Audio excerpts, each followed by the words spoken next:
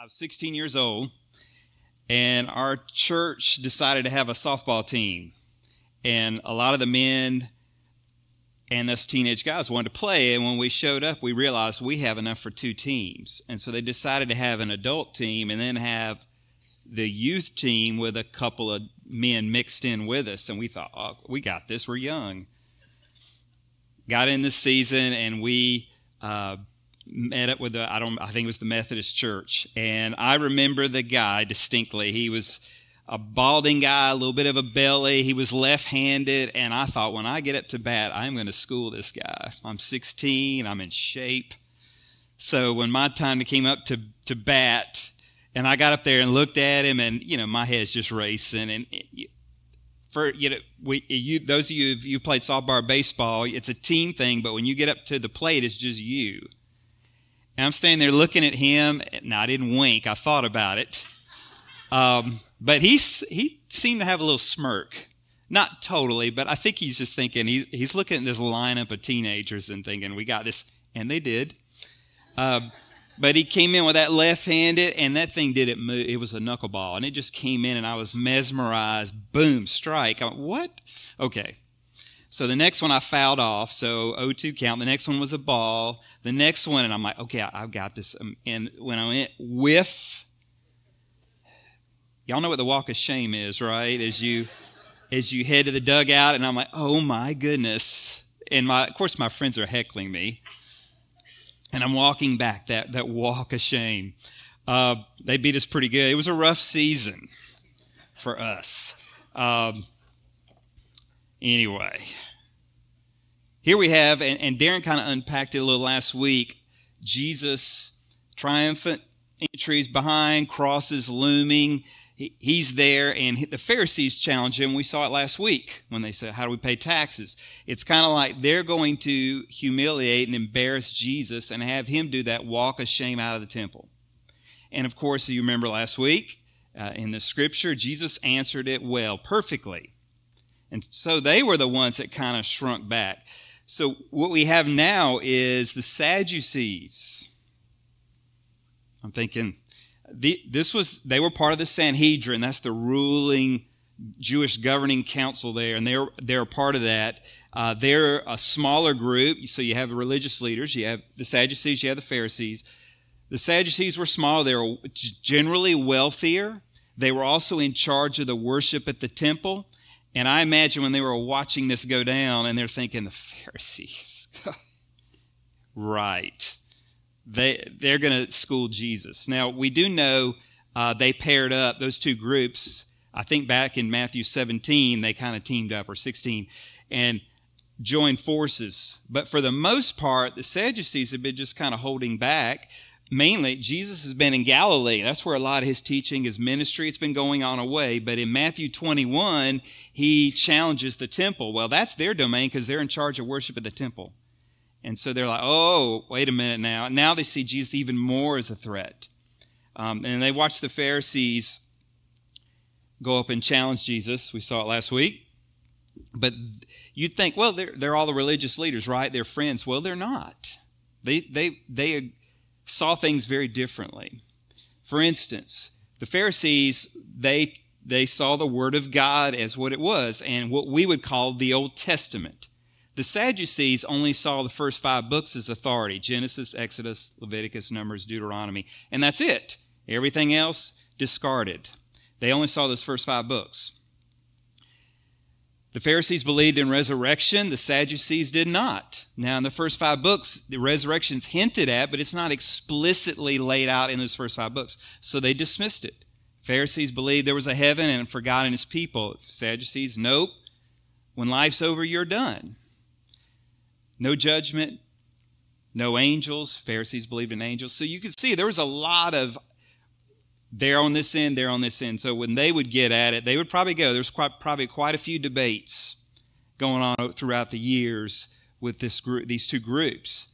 But here we have them coming together. They see Jesus, he's in the temple. The Pharisees have already missed, and so they've stepped back, and Jesus is still standing, and he has answered well.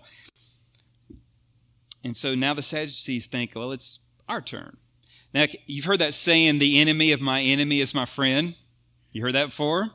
So I can almost picture this. The enemy, the Sadducees are looking at the Pharisees. That's the enemy, but he's our enemy, and they're enemies with him. So now it's almost like they're going to be friends for a little while, but because they have a common goal of taking down Jesus, the one they both see as their enemy. Let's take a look. All right, 23. Verse 23. That same day, the Sadducees, who say there is no resurrection, came up and questioned him. That same day, so again, that hint, that's in that same setting. Pharisees have failed and stepped away for a little bit. So it's almost like the Sadducees are now coming up to bat. And it's almost like they're going to look at the JV, the teenagers, the B team, and they're going to say, we'll show you how to stump the man from Galilee. Can you almost picture it? Sadducees are going to step up to the plate. But they're going to challenge him. I love Matthew. He says and points out, hey, these ones that say there is no resurrection. Now, when he penned this 30 years after this or so, he's going to remind his readers then all the way up to today that the Sadducees were a group that did not believe in the resurrection. And he says that here in the passage. And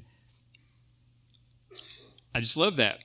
70 AD or so, when the temple was destroyed and Jerusalem was conquered, the Sadducees faded into history because the temple was destroyed, and what little power they had, it was gone, and they just basically fell off the scene. And I think that's another reason why Matthew just put that as a little reminder, because in centuries down the road, they're like, who were the Sadducees again? And he just wants to remind you, they're the ones that did not believe in the resurrection. So he points that out. They came up and they questioned him. Teacher, Moses says if a man dies having no children, his brother is to marry his wife and raise up offspring for his brother. Now they address him as teacher, and yes, Jesus was a teacher, but it's not even all-encompassing at all of our Savior.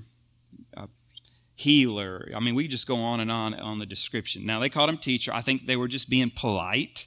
I'm not sure they were necessarily complimenting him, but they had to address him in some way, so they picked teacher. Moses said, and again, remember, first 5 books, so they're okay with Moses. He's in there.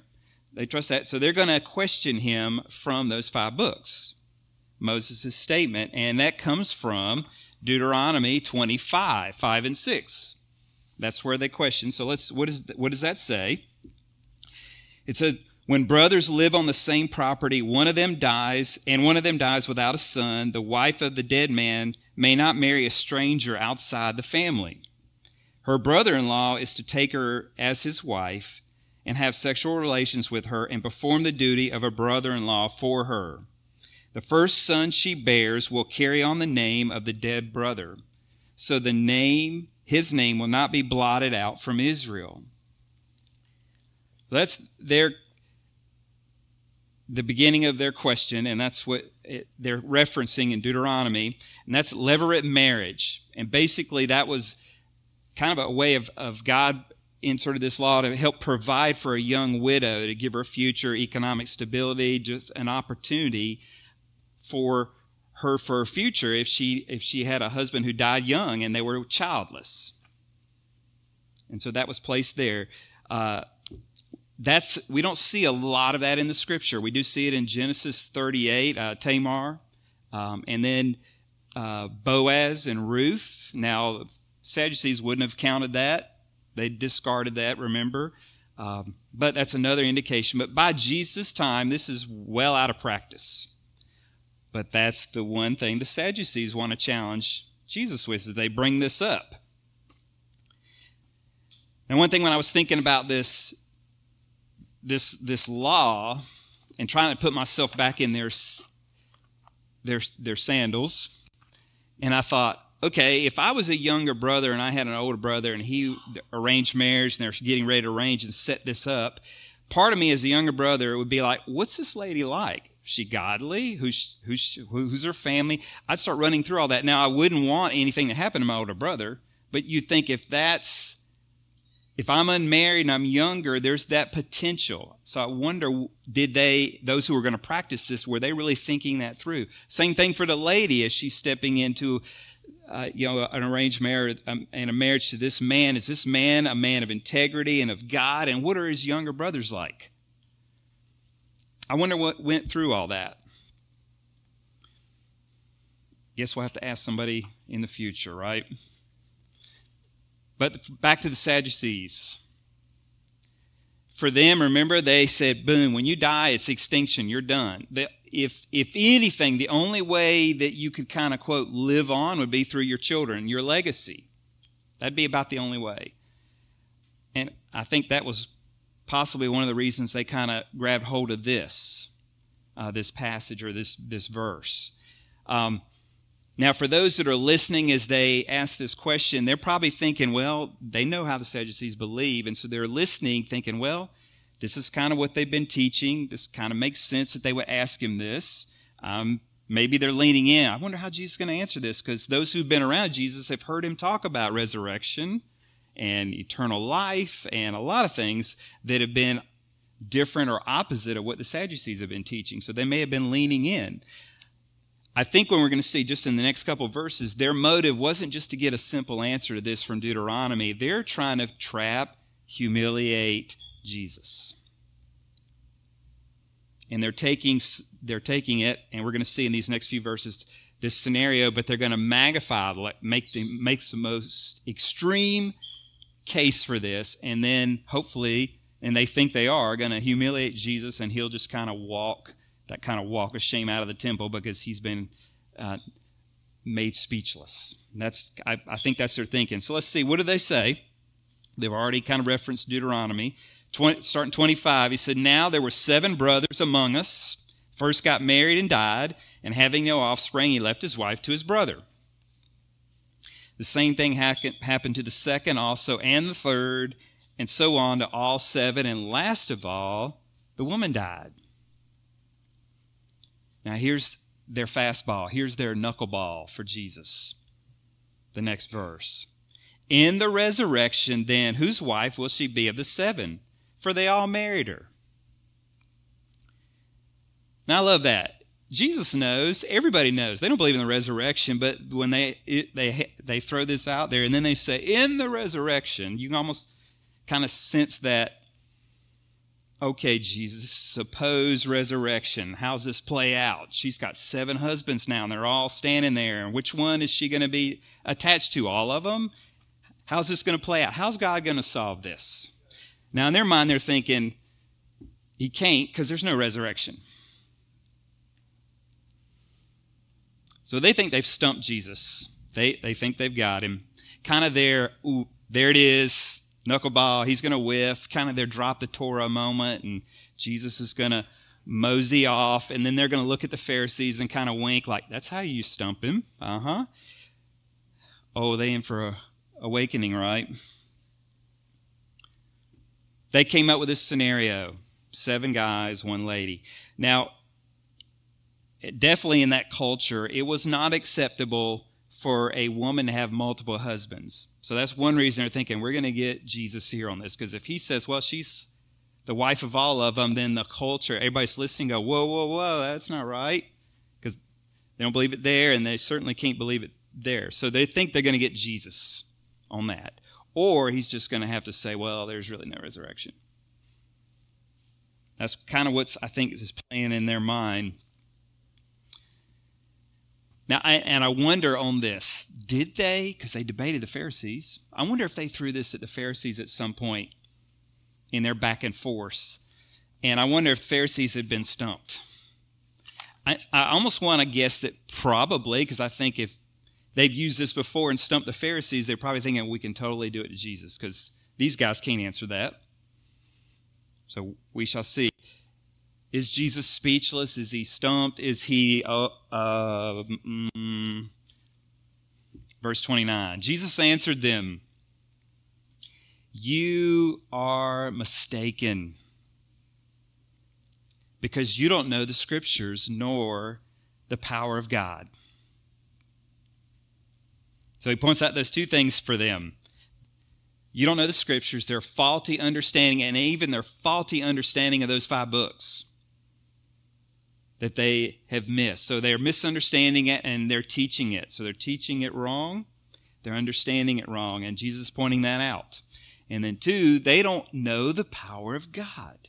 And we think, too, this is the God who created the universe with his words. I think resurrecting a dead person is not a problem for a God of that power, right? So he points that out.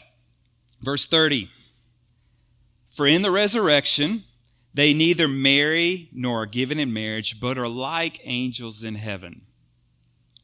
So Jesus' response, it's quick. They're the ones that brought it up, and he's not going to sit and go and lay out his teaching on marriage and parenting and singleness. He's not going to throw all that out here, but he's going to address it in the context of what they're challenging with, which is pointing to the evidence of resurrection.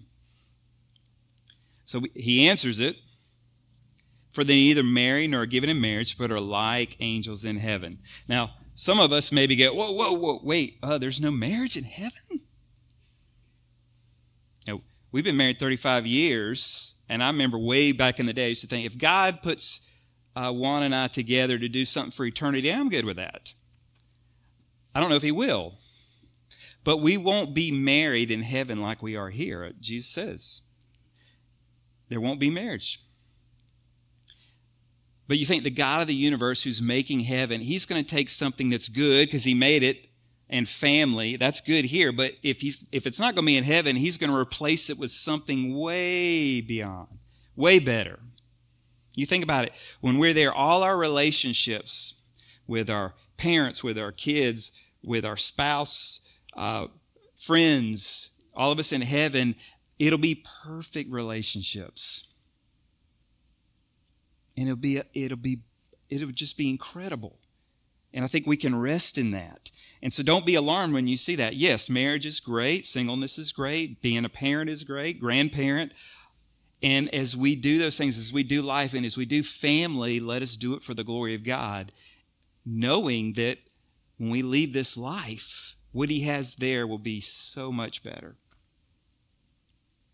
It's going to be wonderful. Now, we know for marriage, a couple things. One, it's for having children, advancing humanity, right? Well, there's no need for that in heaven. And then 2, there's for marriage, it's intimacy. And remember in Genesis, it says it's not good for man to be alone. We're wired to be in relationships with others, to be in friendships with others. Thing is, God himself will fulfill that need in eternity. We won't need marriage. Now we'll have wonderful friendships that'll last forever. But God is going to fulfill the needs in heaven. And it's going to be wonderful. Drake White Church said this. He said, the purpose of marriage is not to replace heaven, but to prepare us for it. As a matter of fact, the bride in eternity, the bride is the bride of Christ. So it's not a question of loss when it comes to marriage in heaven. It's a question of gain. How that's going to really look and play out, we'll all see. But we can trust our God, the God of the universe, the eternal God, the timeless God, the all-powerful God, that he has a plan and a place. And he has in eternity where you and I don't even know how you measure eternity when you're in it, but we'll look back and go, isn't this amazing what God has done? Remember, back to this, Jesus said, but are like angels in heaven. Now remember, the Sadducees don't believe in angels, so here's Jesus and he kind of throws that in. I love it. Like angels, though, catch that. It didn't say we become angels. Wonderful Life. It's a Wonderful Life. Great movie. Sorry, when a bell rings, an angel doesn't get his wings. People don't die and become angels. Angels are created beings, but that's not our future. But it says here we'll be like them. And one way we'll be like them is that we won't be married, like they're not married. Jesus is not and get it. He's not knocking marriage. He's not knocking relationships. He's not knocking male and female. What he's saying is it's going to be in eternity. We're going to be transformed. It's going to be glorious. Your reading for this afternoon, write this down. 1 Corinthians 15, 35 to 49. 1 Corinthians 15, 35 to 49. And then write this one down. 2 Corinthians 5, 1 through 5. Read those. You'll be blessed. Verse 31. Now concerning the resurrection of the dead. I love it. It's just like Jesus. He's just coming in. And I can just see everybody's just like, ooh, the Sadducees are on the ropes. Now concerning the resurrection of the dead. Haven't you read what was spoken to you by God? So he's taken their crazy question, all these 7 guys, and now who's she married to in eternity? They have bent the word of God. He is bending it back. You know, he could have addressed it with an answer from the historical books, the poems, the writings, the prophets. He could have tackled all that and answered their question. You know, he could have went to Genesis 1 and 2, the all-powerful creating God. He could have been in Daniel 12:2, many who sleep will awake to eternal life, others to eternal contempt. He could have Isaiah 26:19, your dead will live, their bodies will rise. He could have said Job 19:26, even my skin has been destroyed, but I will see God in my flesh. Or he could have addressed it with Psalm 68, our God is a God of salvation, and escape death belongs to the Lord. Or Matthew 17, he could have kind of, in his own life, the transfiguration. Here's Moses and Elijah. Moses has been gone 1,500 years, but there he was. Elijah's been gone 900 years. There he is. You know, Peter, James, John said, yep. They're probably, if he'd have done that, they'd have went, yeah, we saw that. But Jesus said, don't say anything about it now, but we saw that. If they appeared, they're alive. That means there's resurrection. He could have addressed Jairus' daughter in chapter 9, or the son of the widow Nain in Luke 7, or Lazarus in John 11. He could have hit those to all argue that there is a resurrection. But he knew who asked him the question, right? It was those who believe in only the first 5 books. So Jesus answers from within those first 5 books. See, verse 32. I am the God of Abraham, the God of Isaac, and the God of Jacob. He is not the God dead, but of the living. Amen. That verse, you would think kind of in American culture and Christianity that, you know, even probably a lot of folks that don't know the Lord, they've heard of John 3:16.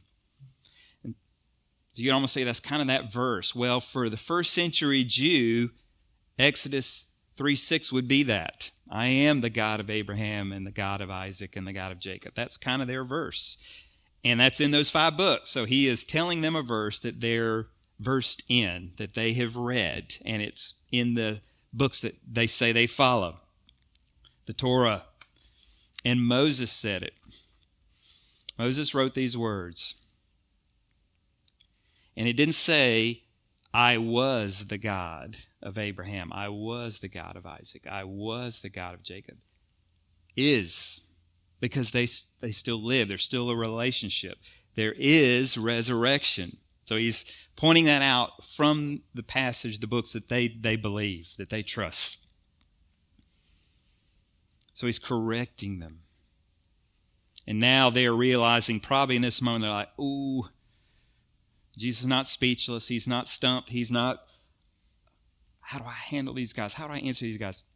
He has got it. And all the audience, all those that are watching this and listening are leaning in, and then they're like, I can almost see them when Jesus says this, and then they look at the Sadducees to see their response. And the Pharisees like, uh-huh. Now, they're probably thinking, what are we going to do next? Which we'll, I think, grab next week, because Pharisees are going to try again. But for the Sadducees, they have been called out. See, God's God with Abraham was an eternal covenant. It didn't end when Abraham died.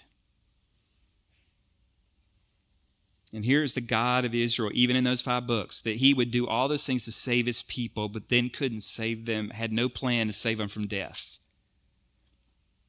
He did have a plan, and that's what Jesus wants them to see.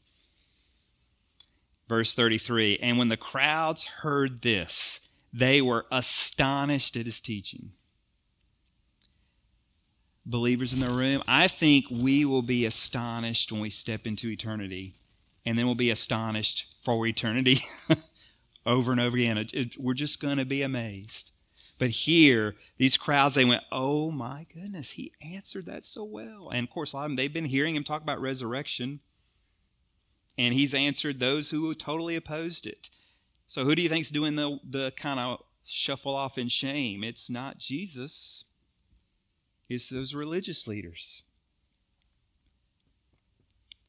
Wayne Lamb was looking out his window. It was a stormy day, and he's at the kitchen window, and he had a medium-sized tree right there outside the window, and it's just rain, and the wind's whipping, and he kind of looked, and he saw there was a bird clinging to a limb, and that limb was just like this, and he's just totally chill. He's hanging on, but he's good, even in the storm. Believer, when that storm of death comes our way, we can hang on even as we face it, because we know we will live, because there is a resurrection. And for those in Christ Jesus, it'll be to step into eternity, into heaven. For those who reject, and God is patient, he's wanting them to turn and trust his Son, repent of sin, come to faith in Christ. But if they reject him, there is eternal life, but it'll be horrific.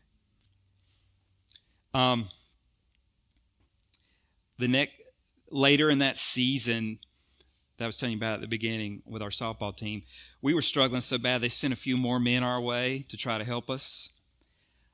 One of those men was my dad. My dad was 40 years old at the time, and so he was playing with us, and it was late in the season. I got up to bat. I'd been humbled a few times. I'd gotten some hits, but I'd struck out too. Still had to do walk of shame occasionally. I got up. I remember one of my good friends from high school was playing second base for the other team. They were one of the teams that I think they lost one game maybe. And we were playing them, and he threw that pitch, and I hit it. I just hit a line drive right between right and left center. And it was a hard shot, and it was hard enough that the guys thought we can cut it off. So they're coming in. Well, they didn't just right. It went by him to the fence, and we were down by, I think we were down by 2, and there was a guy on. So as we're running around, I'm going full blast, and I'm coming around third. He's waving me, and I'm like, really? So I keep going, and as I corner my eyes, I'm heading into home. I see the ball coming in, and so I just lay down on the slide, and I slid in under the tag and was safe. And everybody, all my teammates cheered, all us teammates, because we've been winless at that point, and now we might win this game. And they jumped up, and I'm just like, this was awesome. So I'm hopping up, and as everybody's running to me, but you know the one thing that I'm thinking then is everybody's running up. And I saw him coming with a big smile on his face. And even though all my friends and we're all celebrating, and we still had a little extra innings to play, but I just wanted to see my dad. And when he hugged me, he said, great hit, great job. And that so blessed and encouraged me. I still remember this to this day.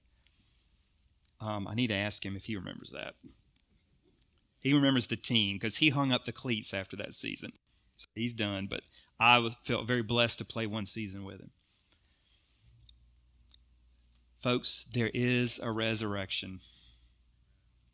So in Christ, be joyful, be encouraged, live hard, be the best neighbor ever.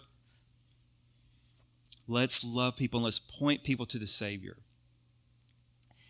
You're wrestling with questions of faith, and did this happen? Did Jesus live? Is there a resurrection? Is there life after death? There is. And I would encourage you to repent of sin and trust Christ. And a number of us in here would love to talk if you have questions. And we don't always have every answer, but we would love to share with you and pray with you. I'll be right over there. Darren will probably be on this side of the room. If you'd like to talk to somebody for a minute as we sing, I'd encourage you to do that. Love for you to come to know this great God that we love and serve. Let's pray. Heavenly Father, we just thank you for your word and for the blessing it is to be once again reminded that there is life after death, that Jesus came, that he lived, and then not long after these teachings, Lord, he was on the cross and giving his life in our place because of our sin. And he who lived a perfect life and did not have sin in any way, thought, action, or word, Lord, went to the cross and died the death that we deserve. Lord, thank you for sending your Son, the eternal Son, put on flesh and bone and died for us. And Lord, victoriously, Jesus rose from the grave, and he is not dead but alive and will be alive forevermore. Lord, we just love and are thankful that you would send your Son for us. Lord, I pray that you'll help us as we minister, as we love on others, that we'll point them to this powerful God that can raise the dead. And Lord, may you continue to move mightily. And Lord, as our culture and our world is stormy, that we'll just cling to you and know, Lord, that when we die, we will live in your presence. Amen.